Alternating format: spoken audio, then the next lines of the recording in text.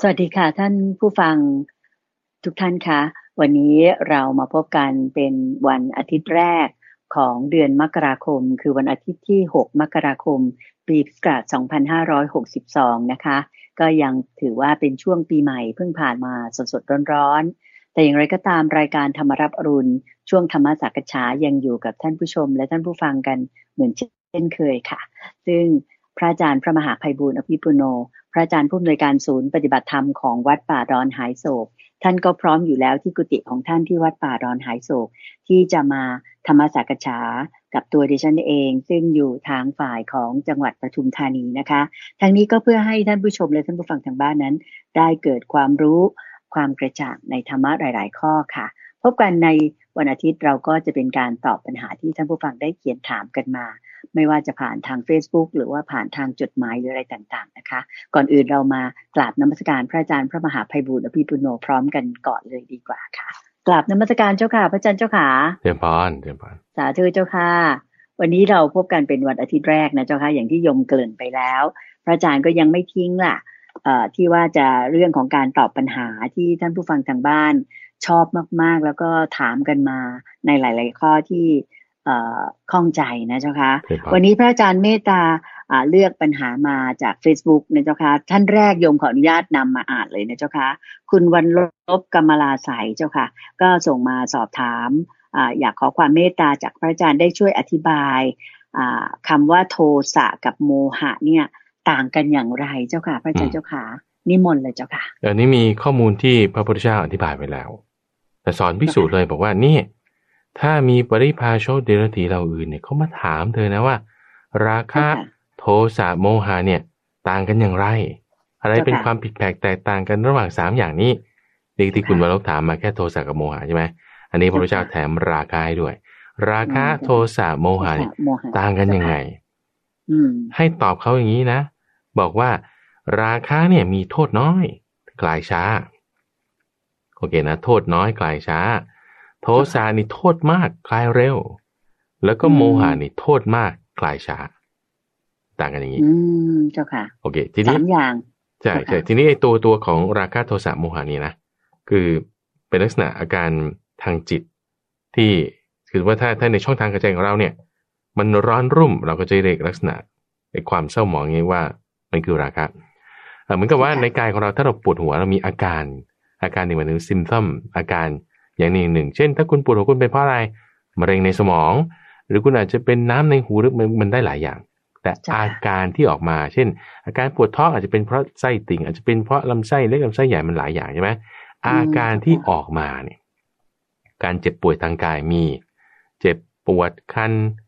แสบร้อนพวกนี้ใช่ไหมแต่ในอาการของจิตที่จะออกมาว่าจิตป่วยจิตไม่สบายนั่นคือออกมาในลักษณะแบบร้อนลุ่มร้อนเร่าร้อนนี่คือโทสะเราเรียกอาการนี้ว่าโทสะคือกิเลสคือโทสะนั่นเองถ้าแบบมันอยากมันหิวมันโหยมันกระหายมันต้องได้มันเนี่ยคือราคะหรือในลักษณะที่ออกมาเป็นแบบว่ามึน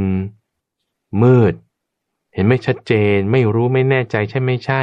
อันนี้คือโมหะนะเจ้าค่ะโมหะก็คือราคะโทสะโมหะราคะเป็นหิวโทสะเป็นร้อนโมหะเป็นมืดลักษณะของราคะก็คือโทษน้อยคลายช้าโทสะก็โทษมากคลายเร็วโมหะก็โทษมากด้วยคลายช้าด้วยและยังแจกแจงต่อไปในที่นี้พระพุทธเจ้าอธิบายไว้อะไรที่ทำให้ราคะจะเกิดได้ที่ว่าโทษน้อยคลายช้าเนี่ยอะไรเป็นตัวเหตุให้มันเกิดคือการพิจารณาเห็นในความสวยงามเรียกว่าสุภนิมิตรู้สึกว่าสิ่งนี้งามเหลือเกินอันนี้คือจะทำให้ราคะเกิดเจ้าค่ะก็คือจะไปรักหลงไหลในสิ่งนั้นเพราะเห็นมันสวยเหลือเกินใช่ใช่ใช่โทสะล่ะโทสะทำไมถึงจะเกิดได้คือปฏิฆะความขัดเคืองให้แบบไม่พอใจขัดเคืองตรงนั้นจุดนั้นจุดนี้ทำไมเขาพูดอย่างนั้นอย่างนี้เดี๋ยวโทสะมันจะเกิดได้เจ้าค่ะคือจิตจะป่วยออกมาออกอาการเป็นโทสะได้ส่วนโมหะนี้เกิดขึ้นจากการที่ไม่ทำในใจโดยแยบคายไม่ทำในใจโดยแยบคายเพราะฉะนั้นการทำในใจโดยแยบคายนี่คือคิดตามนัยยะของอริยสัจสี่ถ้าคุณไม่ได้คิดไปตามนัยยะของอริยสัจสี่แต่แบบคิดเอาเองปรุงแต่งเอาเองอั อันนี้คืออโยนิโสมนสิการการทำในใจโดยไม่แยบคายจะทำให้โมหะที่ยังไม่เกิดขึ้นที่มีแล้วยิ่งจะเจริญเจ้าค่ะโอเคทีนี้จะดับมันทำยังไงมันก็จะมืดมนไปหมดเลยก็ยิ่งหนักขึ้นใช่เพราะฉะนั้นในเงื่อนต้นที่ว่าอย่างเราจะมาศึกษาพระไตรปิฎกหรือว่าศึกษาในคำสอนของพระพุทธเจ้าจุดใดจุดหนึ่งเนี่ยต้องเริ่มจากอริยสัจสี่ตรงนี้เริ่มจากอริยสัจสี่ก่อนมีอยู่ในใจเลยทำโยนิโสมนสิการให้ดีเข้าใจตรงไหนให้ดีให้ได้แล้วอยู่ในมรรคแปดก็ค่อยๆศึกษาไปทำไปอย่างนี้นะเพื่อที่จะไม่ให้เกิดการทำในใจโดยไม่แยบคายจะเป็นอันตรายได้ทีนี้ก็ตรงข้ามว่าเอาแล้วทำไงถึงจะไม่ให้โมหะมันเกิดได้ก็ต้องทำในใจโดยแยบคายที่มีอยู่มันจะลดลงได้ด้วยแล้วที่ยังไม่มีมามันก็จะไม่มานั่นคือการที่ทำในใจโดยแยบคายโมหะก็จะลดลงโทสะล่ะจะทำให้มันลดลงได้ไงก็ใช้เมตตาถ้าเรามีการเจริญเมตตาอยู่เป็นประจำจะทำให้โทสะที่ยังไม่เกิดก็ไม่เกิดขึ้นแล้วราคะล่ะก็คือใช้อสุภะอสุภะจะละราคะเมตตาจะละโทสะโยนิโสมนสิการก็จะละโมหะได้อันนี้คือคำถามของคุณวันลบอีกนิดนึงเกี่ยวกับเรื่องกิเลสคุณใจคำว่ากิเลสนี่คือความเศร้าหมองความไม่ผ่องใสความไม่บริสุทธิ์ถ้าเปรียบเทียบกับโลหะก็สนิมของมันถ้าเปรียบเทียบกับดวงจันทร์หรือดวงอาทิตย์ก็เมฆหมอกที่มาบังทำให้มันไม่บริสุทธิ์จิตใจของเรานี่นะมันจะไม่บริสุทธิ์มันจะแบบก็ด้วยราคะโทสะโมหะเศร้าหมองได้ไม่ผ่องใสมีปัญหาทำให้ตัวมันเนี่ยมันไม่เป็นตัวของมันเองเห็นไหมคือทำให้จิตหรือใจของเราเนี่ยไม่ได้เป็นของเราเองคนที่ยังมีราคะโทสะโมหะเนี่ยนะก็เป็นของกิเลสไปอย่างดวงจันทร์หรือดวงอาทิตย์ที่ถูกบังด้วยเมฆหรือหมอกการเห็นนั่นก็ไม่ชัดเจนก็คือเขาก็ไม่เต็มที่ไม่ได้เป็นตัวของเขาเองสนิมที่เกิดขึ้นในทองคำหรือว่าในเหล็กอย่างเงี้ยมันก็ทำให้ตัวของมันเนี่ยมันไม่ได้แจ่มใสเต็มที่มีความเศร้าหมองไม่ได้เป็นตัวของเขาเองเพราะมีสิ่งอื่นไปประกอบไปผสมอยู่จิตใจของเราก็เหมือนกันคุณใจว่าถ้าเรามีราคะโทสะหรือโมหะอยู่เนี่ยเราไม่ได้เป็นตัวของเราเองเราเป็นไปตามอำนาจของราคะไม่ได้เป็นตัวของเราเองในการที่เราจะแบบว่าให้แบบมันเย็นๆสบายนิ่งๆเนี่ยไม่ได้เลยแต่ก็ต้องเดือดร้อนไปตามความร้อนของโทสะเดือดร้อนไปตามความหิวของราคะเดือดร้อนไปตามความมืดของโมหะไม่เป็นตัวของตัวเองคือไม่ได้มีใจเป็นของตนแต่เมื่อไหร่ที่เรากำจัดเจ้าราคะโทสะโมหะออกไปได้เนี่ยอันนี้ชื่อว่าเป็นผู้ที่มีใจเป็นของตนนั่นใช่ว่าเป็นอัตตมนาคือมีใจเป็นของตนแล้วบางคนนี่เป็นงี้คุณใจพอคืออย่างพ่อแม่มีลูกใช่ไหมใจของพ่อแม่นี่ก็อยู่กับลูกเพราะอะไรด้วยความรักไงด้วยความรักความเมตตาใช่อันนี้ก็ดีใช่ไหมทีนี้ถ้าบอกว่าลูกเป็นอะไรไปโอ้ยมันจะกระเทือนใจมากก็นั่นคือความรักที่คุณมีต่อลูกคือใจเป็นของลูกที่พอลูกโตก็ไม่มีปัญหาละก็ลูกโตแล้วใช่ไหมก็ไม่ต้องปีใจเป็นของลูกก็ดูแลตัวเองได้เลยได้ไปบ้างทีนี้พอลูกโตขึ้นทำงานได้อะไรได้ตัวเองแก่ลงก็เอาหลานมาให้เลี้ยงลูกก็มีหลานก็ต้องห่วงหลานใจนี่ก็เป็นของหลานทีนี้พอหลานโตอย่างคนแก่อยู่ตามบ้านนอกบ้านนาอย่างเงี้ยนะพอลูกเต้าไปทำงานในเมืองก็เอาหลานเนี่ยมาให้ยายเลี้ยงยายนี่ก็รักหลานจะบอกว่าจะมาปฏิบัติธรรมที่วัดบ้างได้ไหมโอ้ไม่ได้หรอกค่าหลานต้องเลี้ยงหลานเมื่อก่อนเลี้ยงลูกใช่ไหมใจเป็นของลูกตอนนี้เลี้ยงหลานก็ใจเป็นของหลานไม่ได้เป็นของตัวเองที่พอหลานโตหลานเข้าโรงเรียนหรือหลานไปทำงานแล้วนี่ก็เลี้ยงหมาก็รักหมาอย่างนี้โอ้ใจก็เป็นของสุนัขเป็นของหมาทีนี้พอหมาตายพออายุมัน10 ปีแล้วเงี้ยมันตายโอ้จะไม่ปฏิบัติธรรมไม่ได้หรอกยังต้องดูแลสุนัขอย่างนี้นะใครจะดูแลหมาทีนี้พอหมาตายทีก็บอกว่าโอ้แล้วใครจะดูแลบ้านนี่เป็นใจเป็นของบ้านอีกทีนี้เจ้าค่ะคือใจไม่ได้เป็นของตนสรุปแล้วไม่มีใจเป็นของตนเลยไม่ว่าช่วงไหนของชีวิต เพราะตัวของท่านเองแต่ละท่านเองนั่นแหละคือราคะเขาไม่ได้เป็นตัวของเขาเองอะไรที่เชื่อมจิตของเราให้ไปติดอยู่กับลูกให้ไปติดอยู่กับหลานให้ไปติดอยู่กับหมาให้ไปติดอยู่กับบ้าน เจ้าค่ะราคะโทสะและโมหะเชื่อมหรือดันหรือแบบให้ไม่เห็นชัดเจนเจ้าค่ะเพราะใจเราจะไม่เป็นของตัวเราเองถ้าเป็นอย่างนี้แล้วคลายช้าด้วยนะถ้าเป็นเจ้าโมหะถ้าเป็นเจ้าราคะแล้วโทษมากด้วยนะถ้าเป็นเจ้าโทสะนี่ลักษณะเป็นอย่างนี้นี่คือเป็นเบื้องต้นให้คุณมาลบทำความเข้าใจคือเรื่องกิเลสเนี่ยมันร้ายกาจมากมันละเอียดมากมันต้องแบบสับแล้วสับอีกอ่ะมันฟื้นฟูได้เพราะรากของมันคืออวิชชามาด้วยกันจะต้องฉลาดทันมันก็ทำการศึกษาค่อยๆเอาแล้วราคะโทสะโมหะลดนี่มันก็จะดีเจ้าค่ะเต็มปานโยมอยากถามแทนท่านผู้ฟังแล้วก็คุณวรลบด้วยเจ้าค่ะขอความเมตตาพระอาจารย์แนะนำนิดนึงเถอะว่าคนเราเนี่ยทุกคนเป็นอย่างที่พระอาจารย์ว่าจริงๆนะเจ้าค่ะเราชอบเอาใจของเราเนี่ยไปผูกกับสิ่งนู้นสิ่งนี้อะไรต่างๆเนี่ยวิธีไหนบ้างเจ้าค่ะพระอาจารย์ช่วยเมตตาแนะนำทีว่าเราจะวางใจให้ใจเราแบบว่ามีโยนิโสมนสิการได้อย่างที่พระอาจารย์ว่าเจ้าค่ะนี่เป็นคำแนะนำที่โยมคิดว่าจะเป็นประโยชน์มากๆสำหรับท่านผู้ฟังท่านผู้ชมนะเจ้าค่ะคืออยากจะถอนใจมาแต่ทำยังไงดีเจ้าค่ะพระอาจารย์ค่ะอันนี้แหละที่พระพุทธเจ้าจึงอุบัติขึ้นในโลกนะคุณใจเพราะว่าที่เราทุกข์อยู่นี้เราไม่ได้ทุกข์อะไรคือเราทุกข์เพราะราคะโทสะโมหะเราเดือดร้อนอยู่ทุกวันเนี้ยไม่ได้เดือดร้อนเพราะอะไรคุณออกไปบ้านทำงานเพราะอะไรราคะคุณด่าคนนั้นเพราะอะไรโทสะมันแค่เนี้ยราคะโทสะโมหะอยู่3กองใหญ่ๆบางทีท่านก็แจกแจง3ตัวร้ายนี่เลยนะเจ้าค่ะบางทีท่านก็แจกแจงเป็น15อย่างอุปกิเลส16อย่าง108อย่าง 1,500 อย่างมีหมดแต่ก็รวมกันใน3กองนี้ราคะโทสะและโมหะเราเดือดร้อนอยู่ทุกวันเนี้ยเราวิ่งวุ่นไม่ใช่แค่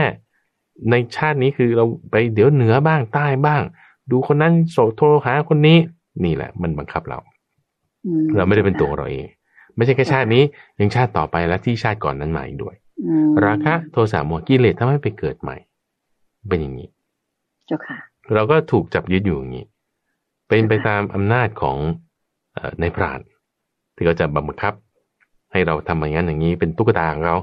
ถูกชักใยอยู่เบื้องหลังไม่ได้เป็นตัวของตัวเราเองทำไงถึงจะตัดสายนี้ได้ที่เขาชักใยเราอยู่มาตัดที่อุปทานความยึดถือความยึดถือพอเรามีอุปทานความยึดถือในสิ่งใดสิ่งหนึ่งปุ๊บเราคล้องเลยคล้องในสิ่งนั้นปุ๊บนั่นแหละจะทำให้เกิดราคะโทสะโมหะได้ความคล้องตรงเนี้ยคืออุปทานตรงเนี้ยจะทำให้เกิดราคะโทสะโมหะได้อุปทานมีอะไรเป็นเหตุเป็นปัจจัยเพราะอะไรมีอุปทานคือความยึดถือจึงมีคำตอบของคำถามนี้ก็คือเพราะตัณหามีอุปทานจึงมีเพราะมีตัณหาจึงมีอุปาทานคือความยึดถือเพราะมีอุปทานความยึดถือในอะไรคุณมีอุปทานความยึดถือในสิ่งนี้ปึ้งคุณจะคล้องอยู่ในสิ่งนี้ใช่ไหมถ้าสิ่งนี้หายไปเราจะโทสะเกิดขึ้นถ้าสิ่งนี้มีเพิ่มมาเราก็อยากได้มันก็จะมีราคะเกิดขึ้นเราไม่เข้าใจว่าสิ่งนี้คืออะไรเราก็จะมีโมหะเกิดขึ้นเพราะอะไรเพราะความคล้องอยู่อุปทานเราจะตัดอุปทานได้เราต้องละตัณหาจะละตัณหาได้เราต้องปฏิบัติตามมรรค8เราต้องปฏิบัติตามมรรค8มรรค8คืออะไรปัญญาศีลสมาธิพูดง่ายคือศีลสมาธิปัญญาเราปฏิบัติตามศีลสมาธิปัญญามีใครมาทำอะไรให้เราจะต้องแบบผิดศีลอ๋องั้นฉันไม่อยากผิดศีลจะไม่ด่าเขาแล้วกันนะอ่ะขับรถปาดหน้าก็ไม่ด่ามันอ่ะมีเมตตาให้กันอ่ะใช่ไหมอย่างนี้หรือถูกเขาใส่ร้ายถูกเขาพูดไม่ดีกันก็แผ่เมตตาให้อย่างนี้มีเรื่องอะไรที่มีคนมาทอดสะพานจะให้ต้องไปผิดล่วงภรรยาผู้อื่นเราก็ไม่ทำเป็นคนหนักแน่นอย่างนี้อันนี้คือเราตั้งอยู่ในศีลมีสมาธิบ้างมีปัญญาพอประมาณบ้างจะทำให้เราก็ไปตามทางที่ราคะโทสะโมหะก็จะค่อยเบาบางลงเบาบางลงพอราคะโทสะโมหะเบาบางลงความสุขเนี่ยมันเพิ่มขึ้นในใจคือพระพุทธเจ้าเคยเปรียบเทียบนะว่าคนที่มีทุกอย่างแล้วที่คุณจะได้เลิศหรูอะไรก็ตามด้วยสิ่งประกอบทางตาทางหูเอาอย่างพระเจ้าจักรพรรดิพระเจ้าโกรพยาอย่างนี้เป็นต้นพระเจ้าโกรพยาเนี่ยโอ้ครองแผ่นดินทั่วจนเขตแดนเนี่ยจดมหาสมุทรทั้ง4แล้วแต่แบบคนใหญ่ที่สุดแล้วนอนบนเตียงนอนอย่างดีมีหมอนแดง2 ข้างมีคนประคบประหงมบำเรออะไรต่างๆ แต่ถ้ามีคนก็มาบอกว่าข้ามมหาสมุทรนี้ไปเนี่ยมีดินแดนหนึ่งโอ้โหทรัพยากรเขามีมากจริงๆเลยแล้วเขาก็มีกองทหารแบบนี้เนี่ยถ้าเราแต่งทัพไปเท่านี้เราจะเอาชนะได้นะอึกขึ้นทันทีเลยคืนนั้นนอนไม่หลับคุณใจนอนไม่หลับเพราะอะไรอยากจะได้ดินแดนเขาอีกมันอยากมากทั้งที่ตัวเองไม่ใช่ไม่มีความสุขแล้วไหมจะไม่มีความสุขทุกอย่างแล้วเอาแต่ทำไมเดือดร้อนอ่ะเพราะราคะเพราะราคะยังไม่ได้เห็นด้วยซ้ำแค่เขามาบอกเข้าทางหูพอเข้าทางหูปุ๊บยึดถือนั่นแหละอุปทานเกิดขึ้นปึ้งนี่ปึ้งปุ๊บมีราคะเกิดขึ้นนอนไม่หลับเตียงนุ่มๆคนโบกพัดดีๆเปิดแอร์เย็นๆตอนนี้มันเย็นเอาก็ไม่ต้องเปิดแอร์ก็ยังนอนไม่หลับเพราะว่าราคะมันเสียดแทงจิตของเขาความสุขไม่มีต่อให้สุขขนาดไหนทางกายแต่ใจไม่สุขนอนไม่หลับความสุขไม่มีความสุขไม่มีแต่ถ้าเราละราคะโทสะโมหะราคะโทสะโมหะลดลงใช่ไหมนั่งบนกองฟอนคือหมายว่าเอาก็เรียกว่าอะไรฟืนมาเอาฟืนเหรอเจ้าคะเอาฟางเนี่ยมาปูเป็นที่นั่งแล้วก็นั่งลงไปเนี่ยที่นั่นนั้นก็เป็นที่นั่งทิพย์ก็คือสบายใจถูกไหมเจ้าคะสบายใจคนนอนบนแคร่ไม้ธรรมดาแต่ถ้าบอกไม่มีราคะโทสะโมหะจิตเป็นสมาธินะไม่มีราคะไม่มีโทสะไม่มีโมหะจิตเป็นเราเดียวปึ้งเลยที่นอนนั้นเป็นที่นอนทิพย์ที่นั่งนั้นเป็นที่นั่งทิพย์มีความสุขมากเลยที่เดินนั้นเป็นที่เดินทิพย์อาหารที่กินนั้นเป็นอาหารทิพย์นี่มันเป็นอย่างนี้คือความทุกข์ของเราเนี่ยจะลดลงไปทุกขั้นตอนคนรักษาศีลได้นี่สบายใจมันลึกๆอยู่ในใจสบายไม่ได้กังวลอะไรกับใครใช่ไหมเจ้าค่ะก็มีความสุขกว่าที่คุณคิดว่าจะไปโกงเขามีความสุขไปมีกิ๊กแล้วมีความสุขโวยมันผิดศีลปุ๊บยังไงก็จะร้อนใจเพราะราคะโทสะโมหะมันทิ่มแทงอยู่นี่เพราะฉะนั้นเราจะละได้ไงใช่ไหมคำถามคุณเดินใจก็คือปฏิบัติตามศีลสมาธิปัญญาเจ้าค่ะปฏิบัติตามมรรค8นี่จะเป็นทางที่จะคือบางทีมันไม่หลุดละเลิกเลยได้หรอกเพราะว่ามันเหนียวมันแน่นมันเยอะมันทุกอายตนะมันทั้งอดีตอนาคตปัจจุบันทุกเรื่องราวก็ต้องตัดทีละเส้นถอนออกทีละจุดใช่มันก็จะค่อยลดลงเหมือนไหลทะเลค่อยๆไปอย่างนี้นะลาดลงไปแต่ว่าให้มีกำลังใจอย่าท้อแท้ท้อถอยว่าถูกมันเล่นงานอีกแล้วเราก็ลุกขึ้นสู้ใหม่อาจจะพักได้บ้างแต่อย่าเลิกเนี่ยเจ้าค่ะเจ้าบ้านเจ้าค่ะพระอาจารย์เจ้าค่ะอันนั้นก็เป็นคำตอบที่โยมคิดว่าดีมากๆเลยเพราะว่าทำให้ท่านผู้ชมท่านผู้ฟังที่รับฟังพระอาจารย์เมตตาสากัจฉากันมาในเช้าวันนี้เนี่ยเกิดเรียกว่าเหมือนดวงตาเห็นธรรมเกิดสติเกิดปัญญาแล้วเราจะข่าวว่าจะละโทสะโมหะแล้วก็ราคาต่างๆเนี่ยได้อย่างไรบ้างนะเจ้าคะทีนี้ต่อไปก็มาถึงคำถามจากคำถามของคุณวรลบนี่ก็มาถึงคำถามของคุณโชตินุชเกตมณีนะเจ้าคะคุณโชตินุชก็ถามมาเป็นข้อๆซึ่งแตกต่างกันไปดังนั้นขอถามข้อแรกก่อนนะเจ้าคะคุณโชตินุชอยากให้พระอาจารย์พระมหาไพบูลย์อภิปุโนขยายความพิจารณาเกี่ยวกับเรื่อง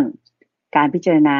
กายในกายจิตในจิตและเวทนาในเวทนาเจ้าค่ะว่าพิจารณาอย่างไรเจ้าค่ะนิมนต์เจ้าค่ะอันนี้พระพุทธเจ้าอธิบายไปแล้วแต่ว่าการเห็นกายในกายเป็นอย่างไรท่านอธิบายไว้ในเรื่องของอานาปานสติบอกว่าคือการที่เรามามีสติรู้ในลมหายใจเห็นว่าลมหายใจนี่สั้นยาวเข้าออกเป็นอย่างนี้อันนี้คือในข้อที่1หรือในนัยยะที่พูดถึงว่ากายเป็นอสุภะยังไงความไม่งามในกายมีผมขนเล็บฟันหนังเป็นจนถึงกระดูกเป็นอย่างนี้ในการพิจารณาเห็นกายในกาย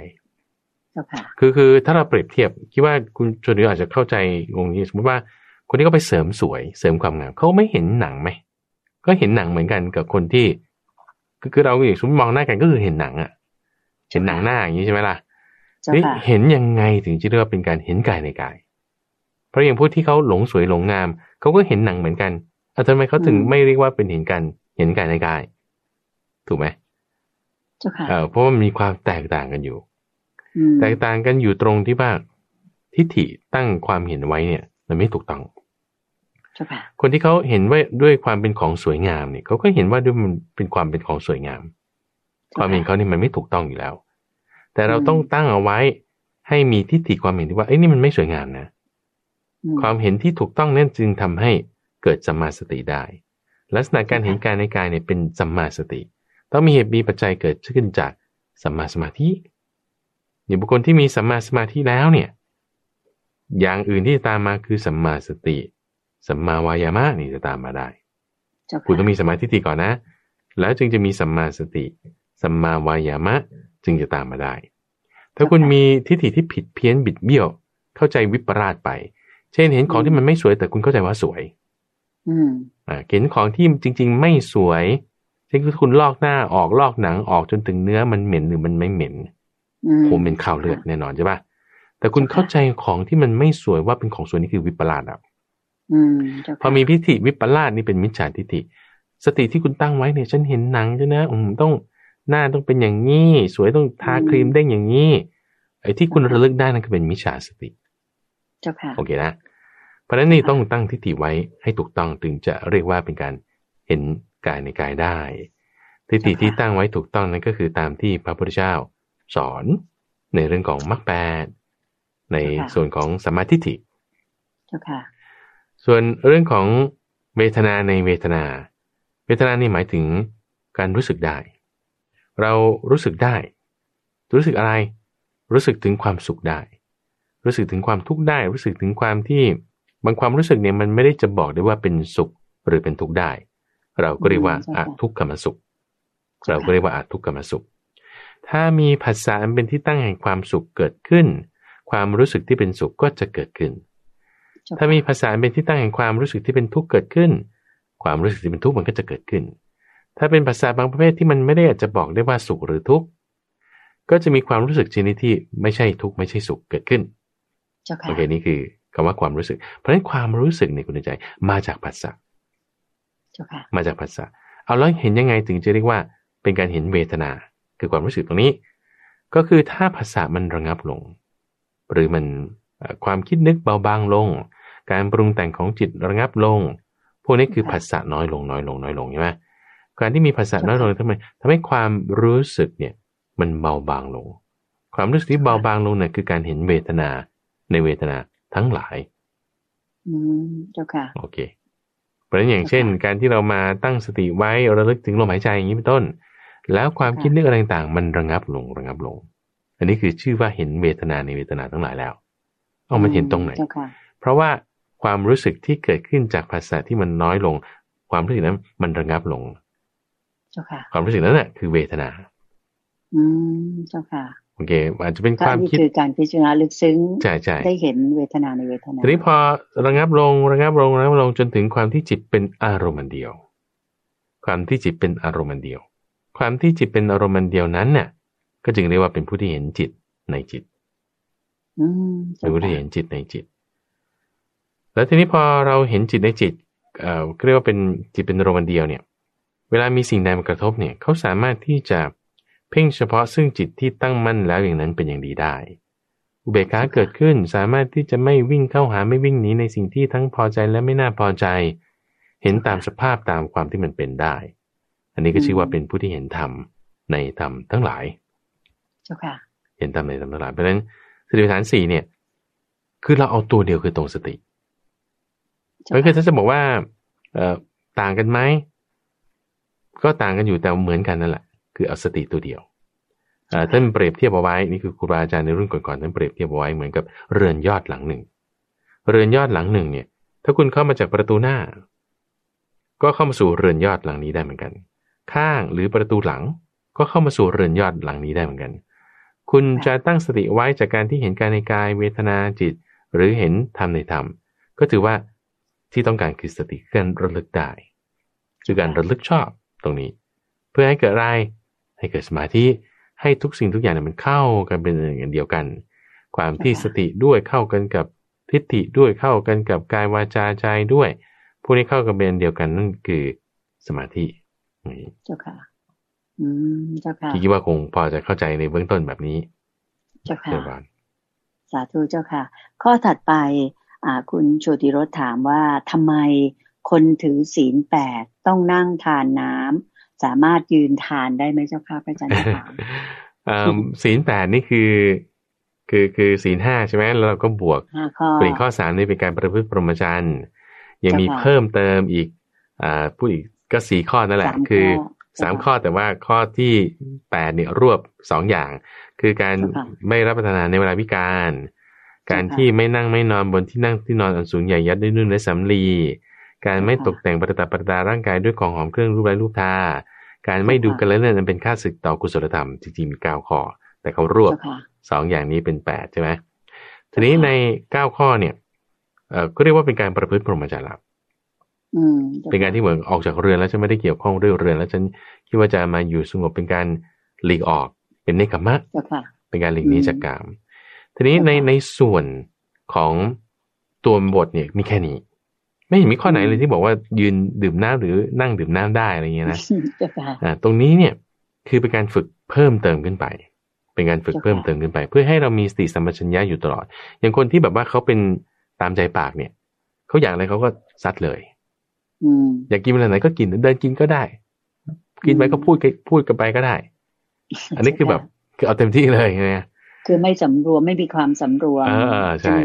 ทีนี้พอถ้าเราจะสำรวมมากขึ้นอย่างที่คุณใจว่าเนี่ยเจ้าค่ะเอางั้นตอนที่คุณรับประทานอะไรอยู่ก็อย่าพูดได้ไหมโอเคสำรวมมากขึ้นไปอีกตอนที่เดินอยู่ก็อย่ากินได้ไหมถ้าจะกินอะไรก็หยุดยืนให้มันดียืนก็ยังไม่เรียบร้อยเอานั่งกันละกันอย่างเงี้ยนะไม่ใช่เฉพาะกินอาหารแต่เอาดื่มน้ำด้วยอย่างเงี้ยซึ่งข้อปฏิบัติตรงนี้ไม่ได้เป็นอยู่ในศีล8แต่เป็นส่วนสำหรับพระนี่เราจะเรียกว่าอภิสมาจารอภิสมาจารแปลว่าอะไรเจ้าค่ะคือข้อปฏิบัติที่เป็นไปเพื่อความงดงามในทางกายทางวาจาจะถ้าคนเห็นเขาจะเลื่อมใสถ้าเราไม่ทำเขาจะไม่เลื่อมใสแต่เป็นข้อปฏิบัติที่มันไม่ได้เป็นเรื่องอะไรใหญ่มากแต่เป็นเล็กๆน้อยๆที่จะให้เกิดความเลื่อมใสเรื่องมารยาทเรื่องอะไรต่างๆแบบนี้มีการนั่งดื่มน้ำมีการไม่วิ่งคือคุณอาจจะไม่ได้เห็นพระวิ่งไปที่นั่นที่นี่อันนี้ก็เป็นข้ออภิสมาจารเล็กๆน้อยๆอย่างหนึ่งหรือการที่ไม่พูดตะโกนเสียงดังโวกเวกก็พูดด้วยเสียงอันเบายังมีอื่นๆอีกเช่นเรื่องของการนั่งเรื่องของการเดินกระยงเรื่องของการที่แกว่งแขนมีรายละเอียดมากมายก็เรียกเป็นอภิสมาจารคือถ้าเราจะแบ่งศีลทั้งหมดเนี่ยเอาเป็นส่วนที่เป็นเบื้องต้นแห่งพรหมจรรย์เบื้องต้นแห่งพรหมจรรย์คือศีล8ตัวนี้ตัวแม่บทแน่นอนใช่ไหมถ้าสำหรับพระนี่ก็จะมีศีลที่เป็นจุลศีลมัชฌิมศีลมหาศีลแล้วก็ส่วนที่เป็นตัวบทคือเป็นปาติโมกข์สำหรับพระนี่จะมีบัญญัติข้อที่ต้องถูกปรับอาบัติอะไรต่างๆอย่างนั้นอย่างนี้ไว้ของฆราวาสไม่มีของฆราวาสนี่จะเรียกว่าเป็นกองเดียวกันก็แล้วกันนะศีล5หรือศีล8อีกส่วนหนึ่งที่เรียกว่าเป็นศีลอภิสมาจารนั่นก็คือข้อปฏิบัติเล็กน้อยที่มันจะทำให้เกิดความเลื่อมใสของผู้ที่ยังไม่เลื่อมใสหรือถ้าผู้ที่เลื่อมใสอยู่แล้วเห็นการกระทำดีๆแบบนี้เขายิ่งจะมีความเลื่อมใสมากยิ่งขึ้นเจ้าค่ะถ้าพูดเป็นว่าเหมือนกับเป็นศีลที่เกี่ยวกับการรักษากิริยามารยาทของนักบวชอะไรอย่างนี้นะเจ้าค่ะหรือว่าคนที่มาถือศีลก็ควรจะทำแบบนี้แหละจะได้ดูดีถูกไหมเจ้าค่ะใช่ใช่แล้วอันนี้มีพุทธพจน์ท่านหนึ่งคุณใจที่บอกว่าคนที่ถ้าทำอภิสมาจารพวกนี้เรื่องเล็กน้อยๆเงี้ยคุณยังทำไม่ได้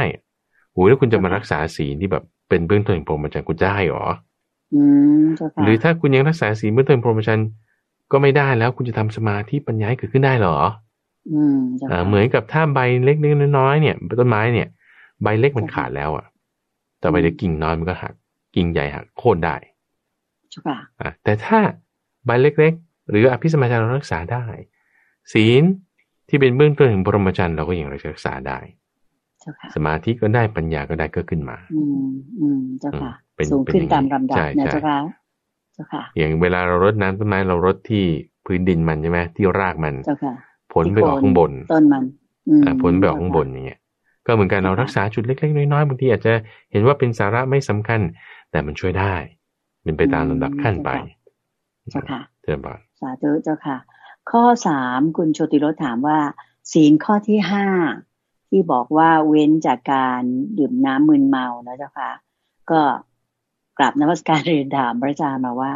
สามารถจะดื่มสปายได้ไหมเจ้าค่ะสปายนี่มันมีแอลกอฮอล์ไหมสปายมันก็มีแอลกอฮอล์แล้วก็มันเป็นแบบเหมือนแบบมีฟอร์มสน้ำผลไม้ปาร์คลิ่งนิดนึงเจ้าค่ะแต่คือว่ามันก็ผสมแอลกอฮอล์นิดนึงถ้ามีแอลกอฮอล์ก็เป็นเครื่องดื่มมึนเมาแน่นอนเป็นเครื่องดื่มมึนเมาไม่ควรทีนี้ทั้งนี้ทั้งนั้นนะคุณใจมันก็มีข้อยกเว้นนะข้อยกเว้นอย่างเช่นในสมัยพุทธกาลอย่างเงี้ยภิกษุบางทีป่วยเขาก็ถามว่าอ้าวแล้วคุณป่วยเนี่ยแล้วเมื่อก่อนกินอะไรถึงหายต้องดื่มตบกึบนิดนึงอย่างเงี้ยถึงจะหายก็พระพุทธเจ้าก็ผ่อนปรนให้ทั้งนี้ทั้งนั้นเพื่อที่ว่าจะเป็นยาอย่างไรก็ตามเดี๋ยวนี้มันวิวัฒนาการมันเจริญนะคุณใจว่าเราก็มียาแบบอื่นก็ได้ที่ไม่ต้องกินประเภทนี้บางคนคือบางคนเป็นอย่างนี้ว่ากินยาดองเหล้าคือเป็นยาที่เป็นพืชพันธุ์ผลไม้อะไรเงี้ยแต่เพื่อที่ใช้คุณสมบัติของยามันออกมาเนี่ยคุณต้องเอาเหล้าไปดองเจ้าค่ะเหล้าขาวเนี่ยเจ้าค่ะอะไรเงี้ยเป็นน้ำหมักเป็นน้ำดองอย่างเงี้ยนะก็เป็นข้ออ้างแล้วก็ดื่มมันด้วยอย่างเงี้ยดื่มไปดื่มมาก็ติดได้แล้วก็หลีกเลี่ยงประเภทนี้ไม่ประมาทเพราะตรงนี้คือท่านใช้คำนี้คุณจะบอกว่าสุราเมรัยอันเป็นที่ตั้งแห่งความประมาทอันเป็นที่ตั้งแห่งความประมาทไอ้ตอนที่ดื่มเนี่ยมันไม่มีปัญหาอะไรก็ดื่มไวน์วันละครึ่งแก้วอย่างเงี้ยวันละกึ๊บเพื่ออะไรสุขภาพดีเขาบอกมาแต่ก็ชอบอยู่เองแล้วอย่างเงี้ยนะก็จึงเอาไปข้ออ้างตบกึ๊บนิดนึงตอนกินก็ไม่มีปัญหาอะไรก็โอเค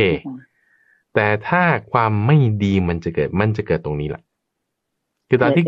ดื่มกลึบเข้าไปแล้วตอนที่กำลังมึนๆตึงๆอยู่นี่แหละมันจะเกิดตรงนี้ได้ตัวนี้คือคำว่าประมาทนี่คือจุดนี้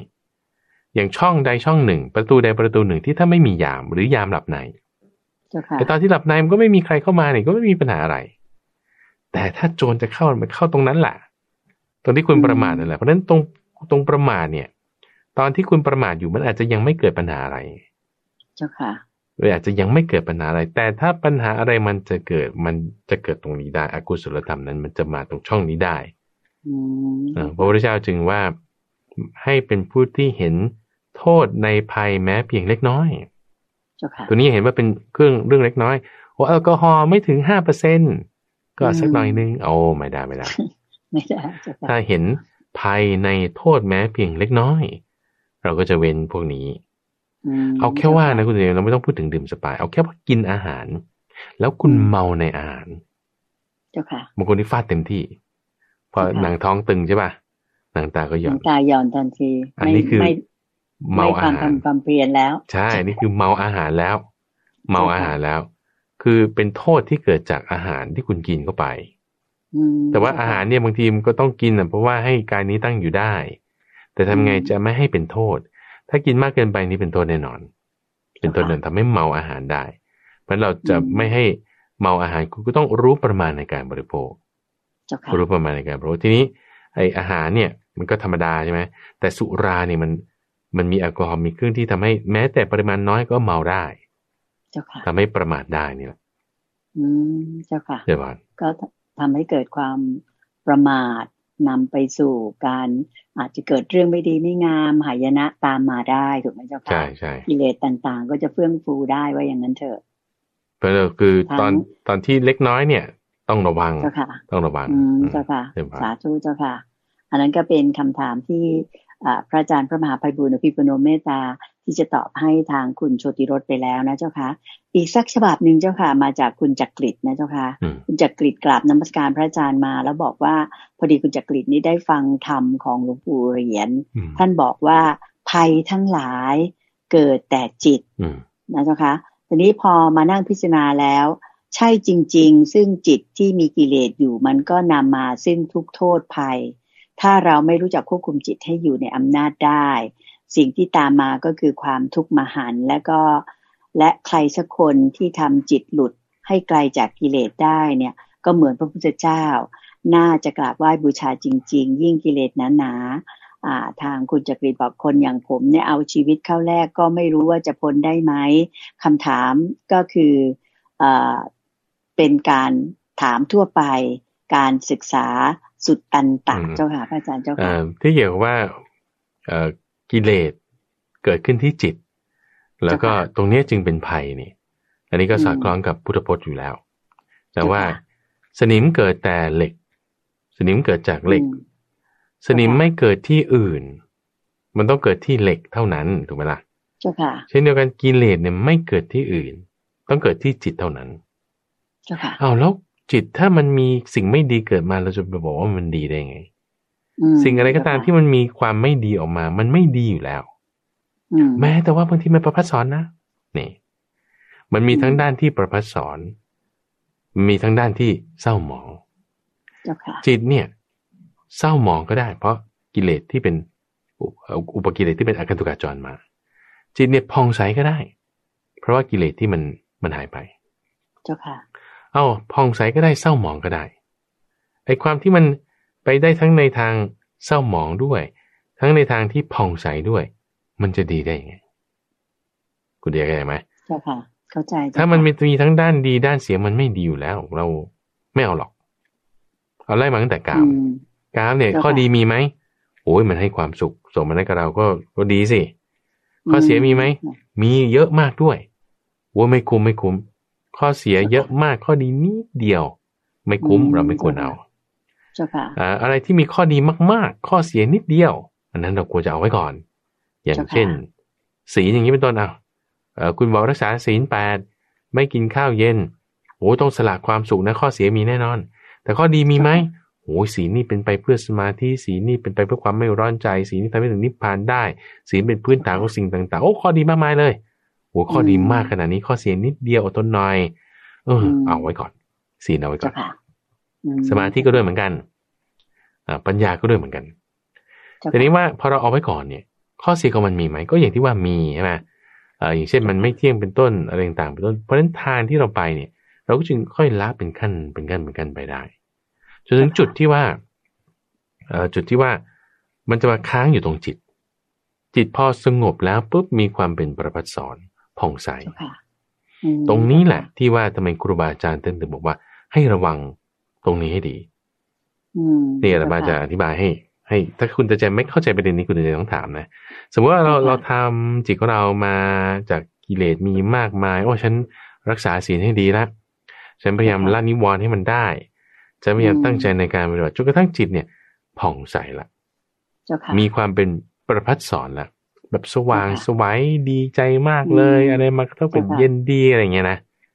ที่แบบนี้ดีมากๆเลยนะคุณอาจารย์ดีมากๆทีนี้อย่างไรก็ตามสภาวะเนี่ยมันไม่ได้อยู่ตลอดมันไม่ได้อยู่ตลอดเอาแค่ว่าคุณได้สมาธิแล้วคุณได้เสร็จปุ๊บคุณลืมตาขึ้นมาปุ๊บมันเปลี่ยนแปลงไปบ้างกินอาหารปุ๊บเปลี่ยนแล้วเจ้าค่ะมันไม่ได้แจ่มใสเหมือนเดิมเจ้าค่ะแค่ว่าเปลี่ยนอิริยาบถจิตสภาวะมันก็เปลี่ยนแปลงไปโอเคนะเดี๋ยวบางทีมันก็ดีได้บางทีมันก็เสียได้เดี๋ยวบางทีมันก็ดีได้บางทีมันก็เสียได้บางทีมันก็เสียได้บางทีก็ดีได้บางทีก็ดีขึ้นมาดีมากดีน้อยโอ้ยนี่มันเที่ยงหรือไม่เที่ยงตามดูไม่เที่ยงเลยเจ้าค่ะสิ่งใดไม่เที่ยงสิ่งนั้นเป็นทุกข์หรือเป็นสุขกันแน่เป็นทุกข์เจ้าค่ะพระอาจารย์สิ่งใดไม่เที่ยงเป็นทุกข์มีความแปรปรวนเป็นธรรมดาเนี่ยเราควรจะเข้าใจสิ่งนั้นว่าเป็นตัวเราของเราอย่างนั้นหรือไม่ควรนะเพราะฉะนั้นพอเรามาถึงตรงนี้ปุ๊บเนี่ยมาถึงตรงนี้ปุ๊บอีกทีนึงมาถึงตรงนี้ปุ๊บอีกทีนึงเนี่ยให้เราเห็นเลยว่าเฮ้ยนี่มันไม่ใช่ของเรานะเพราะอะไรเมื่อก่อนไม่มีมาไม่เคยได้จิตที่เป็นสมาธิแต่พอเดี๋ยวนี้ได้ก็ได้เว้ยแสดงว่ามันไม่เที่ยงเมื่อก่อนไม่มีมาเดี๋ยวนี้มีมาเดี๋ยวไม่นานถ้าเหตุปัจจัยมันเปลี่ยนมันต้องดับไปเจ้าค่ะสิ่งใดไม่เที่ยงสิ่งนั้นเป็นสุขหรือเป็นทุกข์เนี่ยก็ต้องถามตัวเองดูมันเป็นทุกข์แล้วถ้ามันเป็นทุกข์เราจะเอามาเป็นจิตนี้เป็นของเราก็ไม่ควรเอามาเป็นของเราไม่ควรเอาเป็นของเราถ้าสิ่งใดก็ตามที่เราไม่ควรจะเราเข้าใจแล้วว่าไม่ควรจะมาเป็นของเราเราควรจะทำไงกับมันควรละเลยนะต้องละมันเสียละนี่คือไม่ใช่ไปสับไปทำลายมันแต่ละความยึดถือในสิ่งนั้นละความยึดถือในจิตว่าจิตเนี่ยของฉันละความยึดถือตรงนี้เจ้าค่ะจิตนี้ของฉันจิตนี้มันพระสอนที่ของใครเนาะดีจังเลยนานๆคุณยึดปึ๊บเลยเจ้าค่ะนี่ของเราเป็นตัวตนของเรามีในเรามีในสิ่งนี้สิ่งนี้เป็นเราเป็นสิ่งนี้ปึ้งทันทีเลยมันก็ได้ความที่ ยึดถือว่านี้เป็นของเรามันจึงเนียนๆนุ่มๆอยู่ในนี้แล้วเมื่อก่อนได้ไม่เดี๋ยวนี้ไม่ได้อยากได้อีกอยู่ในนี้หมดเจ้าค่ะแล้วพอไม่ได้ปุ๊บทำไมให้มันได้ได้เสร็จปุ๊บนี่ของเราเจ้าค่ะเดี๋ยวมันเศร้าหมองไปอีกใช่ป่ะเอาไม้ทำให้มันได้นี่ของเราแต่พอคุณทำอย่างนี้บ่อยๆภาพนี้เราไม่ได้เห็นเมื่อปีก่อนไหมก็เห็นแล้วนะทำไมมันเห็นภาพนี้อีกเห็นความรู้สึกนี้อีกเหมือนเดิมอีกอ้าวมันไม่เที่ยงนี่นะปัญญาคุณจะเริ่มเกิดอ๋อเจ้าค่ะปัญญาคุณจะเริ่มเกิดนี่คือแบบว่าเราทำซ้ำๆย้ำๆไปไงทำซ้ำๆย้ำๆไปเหมือนสัตว์อย่างเงี้ยเขาฝึกได้อะเขาฝึกได้ทำไมเขายังฝึกได้ก็จะไหมอย่างช้างหรือม้าช้างหรือม้านี่ผู้ภาษาคนก็ไม่ได้นะทำไมยังฝึกให้เข้าใจกันได้ฝึกเพราะฝึกได้ทำนี่อะไรอย่างเงี้ยใช่หรือแม้บางของบางอย่างไม้เนี่ยไม่มีจิตไม่มีใจยังสามารถตัดปรับแต่งจากที่เป็นท่อนกลมๆทำให้โค้งเป็นล้อเกวียนก็ได้จากที่ท่อนกลมๆทำให้เป็นเหลี่ยมเป็นมุมเป็นเฟอร์นิเจอร์ก็ได้ทำไมยังทำได้แล้วจิตของเราทำไมจะฝึกไม่ได้ฝึกอะไรนี่ฝึกให้ตามมรรคมาก่อนฝึกให้ตามมรรคมาก่อนฝึกให้ตามมรรคมาก่อนศีลสมาธิปัญญาฝึกให้ตามมรรคมาแล้วเราจะเริ่มเห็นว่าเฮ้ยจิตนี่มันเป็นอนัตตาแล้วมันไม่เที่ยงนะเจ้าค่ะเข้าใจไหมจิตของเรานี่แหละไม่เที่ยงแต่เราพยายามฝึกให้มันตั้งอยู่ในมรรคให้ได้ฝึกให้มีศีลสมาธิปัญญาฝึกให้มีศีลสมาธิปัญญาให้เข้าถึงสภาวะที่ความเป็นพระสอนให้มีความผ่องใสเจ้าค่ะฝึกอยู่บ่อยปุ๊บเนี่ยฝึกแล้วเราจะเริ่มเห็นว่าไอ้ที่ฝึกแล้วเนี่ยทำให้อยู่ในอำนาจของมรรคแล้วเนี่ยมันไม่อยู่ในอำนาจเนี่ยมันไม่เที่ยงไงเจ้าค่ะมันไม่เที่ยงพอฝึกให้อยู่ในอำนาจก็ว่าให้อยู่ในอำนาจไม่ใช่อำนาจของเรานะแต่อำนาจของมรรค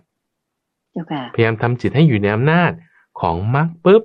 เราจะรู้ว่านี่เราเข้าใจว่านี่เป็นตัวเราแต่ไม่ใช่ไม่ใช่เพราะเนี่ยจิตเนี่ยจึงภัยทั้งหลายมันจะเกิดขึ้นที่นี่ครูบาอาจารย์ท่านว่าไว้เจ้าค่ะเพราะเราจิตเรานี่เองใช่เราจะละมันนี่คือละความยึดถือว่าจิตเนี่ยเป็นตัวเราของเราเจ้าค่ะเพราะเราถูกจิตหลอกนี่เป็นพุทธพจน์นี่เป็นพุทธพจน์ท่านเปรียบเทียบไว้เหมือนกับคนตาบอดมาแต่กำเนิดคุณใจไม่เคยเห็นท้องฟ้าภูเขาต้นไม้ทะเลไม่รู้ไม่เห็น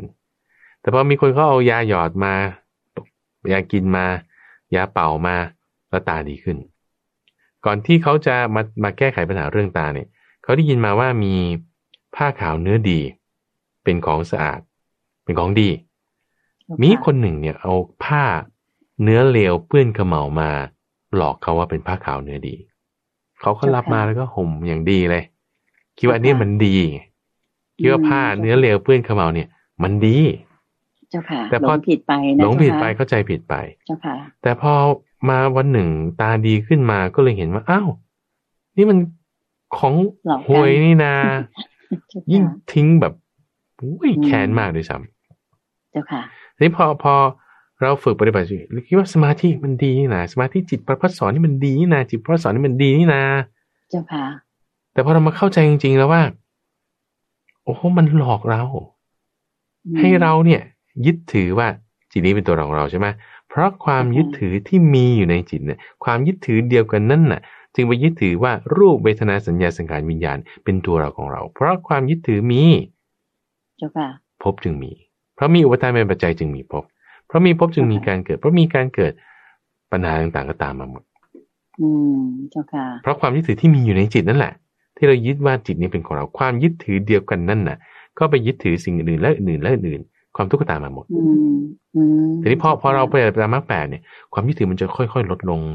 ใช่ปะจนมันเหลืออีกเส้นสุดท้ายเนี่ยคือที่จิตนี้แต่ถ้าเราไม่ตัดมันใช่ไหมเพราะเราคิดว่าอย่างนี้เป็นของเราอยู่มันโตได้มันขยายกลับมาได้ถ้าเราเผลอเมื่อไหร่ปุ๊บมันฟูกลับมาทันทีก็ไปยึดถือสิ่งนั้นอีกสมาธิเสื่อมอีกด่าคนอีกเจ้าค่ะเอาไหมปฏิบัติตามมรรคแปดคุณเข้ามาถึงจุดนี้ได้เหลือฟังเส้นสุดท้ายมันยังเป็นของเราอยู่พอเผลอปุ๊บมันฟูกลับขึ้นมาอีก เจ้าค่ะเอาสักกี่รอบดีมันฟื้นคืนมาได้เร็วเรื่อยๆใช่เอาสักอสงไขยหนึ่งเอาสักยาวเวลากลับหนึ่งอะโอ้ยเราเกิดมานานแล้วคุณเดินใจนานแล้วที่เราเป็นทาสของความยึดถือนานแล้วที่เราเป็นทาสของกิเลสเจ้าค่ะพอได้แล้วธรรมาว่าพอควรจะเห็นจิตเนี่ยว่ามันหลอกเราอยู่ให้แบบคิดว่านี่เป็นของดีแต่ถ้าเราเข้าใจแล้วว่ามันจะไปดีได้ยังไงเพราะว่าเดี๋ยวก็สมาธิได้เดี๋ยวก็ไม่ได้สมาธิเจ้าค่ะนี่มันไม่เที่ยงนี่นาเห็นอยู่ทนโทษอยู่ต่อหน้าต่อตาเนี่ยเจ้าค่ะแล้วถ้าเห็นแล้วฉลาดขึ้นหรือยังว่าโอ้ยเราไม่เอาหรอกเราถูกมันหลอกมาตัดเลยจะตัดไอ้ความยึดถือตรงนี้ได้เนี่ยต้องด้วยปัญญาคมปัญญาจะคมได้คุณก็ต้องมีการโยนิโสมนสิการบ่อยๆทำมาให้ได้มันละเอียดนะทำให้ได้ถึงจุดนี้อยู่เรื่อยๆบ่อยๆการที่มาถึงจุดที่ว่าโอ้อะไรก็แยกกันไปหมดเลยเนี่ยคือวิมุตติคือความพ้นอยู่แล้วมันมีความพ้นจากปัจจัยต่างๆนี่ระงับลงพ้นตรงนี้เราทำอยู่เรื่อยๆวิมุตติมาเรื่อยๆเนี่ยจะมีนิพพานเป็นที่แล่นไปสู่เจ้าค่ะเดี๋ยวบอกมีนิพพานเป็นที่สุดจบแล้วก็แล่นไปสู่สุดจบเลยนะเจ้าค่ะใช่อย่างที่องค์พระสัมมาสัมพุทธเจ้าท่านได้ค้นพบหรือที่เรียกว่า enlighten คือแบบตรัสรู้ขึ้นมาแล้วก็ชักชวนพวกเราทุกคนนี่แหละให้หลุดพ้นไปจากวัฏสงสารนี้สักทีหนึ่งไปอยู่ในนิพพานซึ่งคือความสุขและเย็นไม่มีการเวียนว่ายตายเกิดอีกถูกไหมเจ้าค่ะพระอาจารย์เจ้าค่ะเจ้าค่ะถูกต้องเจ้าค่ะสาธุเจ้าค่ะอันนั้นก็เป็นคำถามอีกคำถามหนึ่งนะเจ้าค่ะโยมคิดว่าเวลาในรายการเราคงจะมีเวลาที่จะตอบอีกสักอันหนึ่งนะเจ้าค่ะได้ว่าเป็นเกี่ยวกับเรื่องของสุตันตะเจ้าค่ะคุณโทนี่ตันก็ส่งคำถามมาในรายการศึกษาสุตันตะก็กราบนมัสการพระอาจารย์ด้วยความเคารพนะเจ้าค่ะแล้วก็ถามเกี่ยวกับพระสูตรอื่นๆจากพระสูตรที่ตัดมาเจ้าค่ะเช่นบอกว่าวิญญาณเที่ยงหรือไม่เที่ยงเจ้าค่ะอันนี้เจ้าค่ะพระอาจารย์เจ้าค่ะโยมก็คิดว่าคุณโทนี่นี่ก็ถามโดยยกพระสูตรมาที่พระพุทธเจ้าบอกว่าวิญญาณเที่ยงหรือไม่เที่ยงภิกษุหลายก็บอกว่าไม่เที่ยงพระเจ้าค่ะสิ่งใดไม่เที่ยงสิ่งนั้นเป็นทุกข์หรือเป็นสุขก็ภิกษุก็ตอบว่าเป็นทุกข์สิ่งใดไม่เที่ยงเป็นทุกข์มีความแปรปรวนเป็นธรรมดาควรแล้วหรือหนอที่เราจะเห็นสิ่งนั้นว่านั่นเป็นตัวเราของเราเป็นตัวตนของเราคืออันนี้พูดเร็วๆเพราะว่าเมื่อสักครู่เราพูดกันมาแล้วนะเข้าใจนะเจ้าค่ะอ้าวก็ต้องบอกว่าไม่ควรจะเห็นว่าเป็นอย่างนั้นในคำถามของคุณโทนี่ก็จึงถามว่าประโยคที่ว่าควรหรือที่จะตามเห็นสิ่งนั้นว่าเป็นตัวเราของเราก็ถามว่าอันนี้แปลถูกหรือเปล่าโดยสมมติฐานที่คุณโทนี่ตั้งไว้คือว่าถ้าสมมติว่าเราจะแปลว่าควรหรือที่จะถือเอาหรืออยากได้สิ่งนั้นว่าเป็นของเราอันนี้พอได้หรือไม่เจ้าค่ะอันนี้พระอาจารย์คำตอบคืออะไรเจ้าค่ะโอเคแล้วก็ยังมีถามไปอีกแต่ถ้าจะแปลแบบนี้ว่าสิ่งใดไม่เที่ยงเป็นทุกข์แล้วเราไม่ควรเอาสิ่งนั้นมาเป็นตัวเราของเราเนี่ยอันนี้ดูน่าจะเข้าใจง่ายกว่าอันนี้เราต้องเข้าใจบริบทอันดับแรกนี่คือจะตอบคำถามของคุณโทนี่แล้วนะที่การถามตอบอย่างเงี้ยไม่ใช่ว่าพระพุทธเจ้าเนี่ยไม่รู้คำตอบเจ้าค่ะแต่เป็นลักษณะ1 ใน 5อย่างของคำถามคือบางคนเนี่ยถามเพราะไม่รู้จริงๆใช่ต้องการคำตอบบางคนถามเพราะรู้คำตอบอยู่แล้วแต่ถ้าเขาตอบไม่ถูกจะแก้ให้ถูกให้เจ้าค่ะบางคนนี่ถามเพราะว่าความฟุ้งซ่านความสงสัยบางคนถามเนี่ยเพราะว่าต้องการลองของคือมันจะมีอยู่หลายสายลองภูมิเขาเจ้าค่ะทีนี้ในส่วนเนี้ยพระพุทธเจ้าเนี่ยรู้คำตอบอยู่แล้วแต่ถามเพื่อที่จะให้ตอบว่าเข้าใจเนี่ยถูกไหมเช่นว่าเราเด็กให้ฝึกเด็กท่องสุดคูณคุณใจ7 คูณ 4ได้ไม่ใช่เราไม่รู้คำตอบ7 4ก็ต้อง28แล้วก็ตอบ25ไม่ใช่5 คูณ 5ได้เท่าไหร่5 คูณ 5ได้28ไม่ใช่เราก็ต้องฝึกให้เขาเข้าใจเข้าใจไหมตรงนี้คือเป็นลักษณะแบบนี้คือแบบดริลกันเลยแบบทวนถามซักถามกันให้เข้าใจคือบริบทที่ถามเนี่ยเป็นอย่างนี้นะคือไม่ใช่ว่าเป็นแบบเป็นไม่รู้เป็นแบบว่าตามจังหวะตามอะไรอย่างนี้แต่เป็นเพื่อที่จะให้ ทดสอบเข้าใจว่าให้ตรงกันเพราะเรื่องนี้เป็นเรื่องที่สำคัญใช่ทีนี้ด้วยความเข้าใจอย่างนี้แล้วถามว่าสิ่งที่แปลเนี่ยว่าสิ่งใดไม่เที่ยงเป็นทุกข์มีความแปรปรวนเป็นธรรมดาควรแล้วหรือที่จะตามเห็นสิ่งนั้นว่าเป็นของเราขั้นตอนต่อไปตรงนี้แหละที่สำคัญว่าถ้าเราไม่ควรจะเห็นสิ่งนั้นว่าเป็นตัวเราของเราเนี่ยเราต้องทำอย่างไงกับมันที่ตามคุณเตือนใจเมื่อสักครู่นี้ถูกไหมมันก็ต้องละมันเสียละเนี่ยละอะไรละความยึดถือละความยึดถือในสิ่งนั้นเจ้าค่ะเพราะนั้นก็คือกลับมาตรงจุดที่คุณโทนี่คิดนั่นแหละว่าคือแต่ว่าเรามองข้ามจอดเวลาคือพระพุทธเจ้าเนี่ยท่านละเอียดไงเป็นขั้นมาแล้วอีกขั้นสุดท้ายหยุดไม่พูดถึงให้คุณแบบไปเองได้คิดเองบ้างใช่เพราะฉะนั้นอย่างที่หนึ่งคุณโทนี่เนี่ยคือคิดไปแล้วว่าต้องละความยึดถือแต่ท่านไม่พูดพระพุทธเจ้าเอาแค่ว่าเราไม่ควรเห็นว่าเป็นสิ่งนั้นเป็นตัวของเราใช่ไหมโอเคจบแต่ท่านไม่ได้ถามต่อว่าแล้วถ้าเราไม่ควรจะเห็นสิ่งนั้นว่าเป็นตัวเราของเราควรจะทำยังไงกับมันก็ต้องละมันเสียใช่ไหมละเนี่ยละอะไรละความยึดถือไงคือท่านไม่ได้ถามต่ออีก2 คำถามแต่อันนี้อาตมาถามเองเพื่อให้มันไปลงจบตรงที่ว่าความยึดถือว่าเราต้องละความยึดถือจะละความยึดถือได้ทำยังไงต้องละความอยาก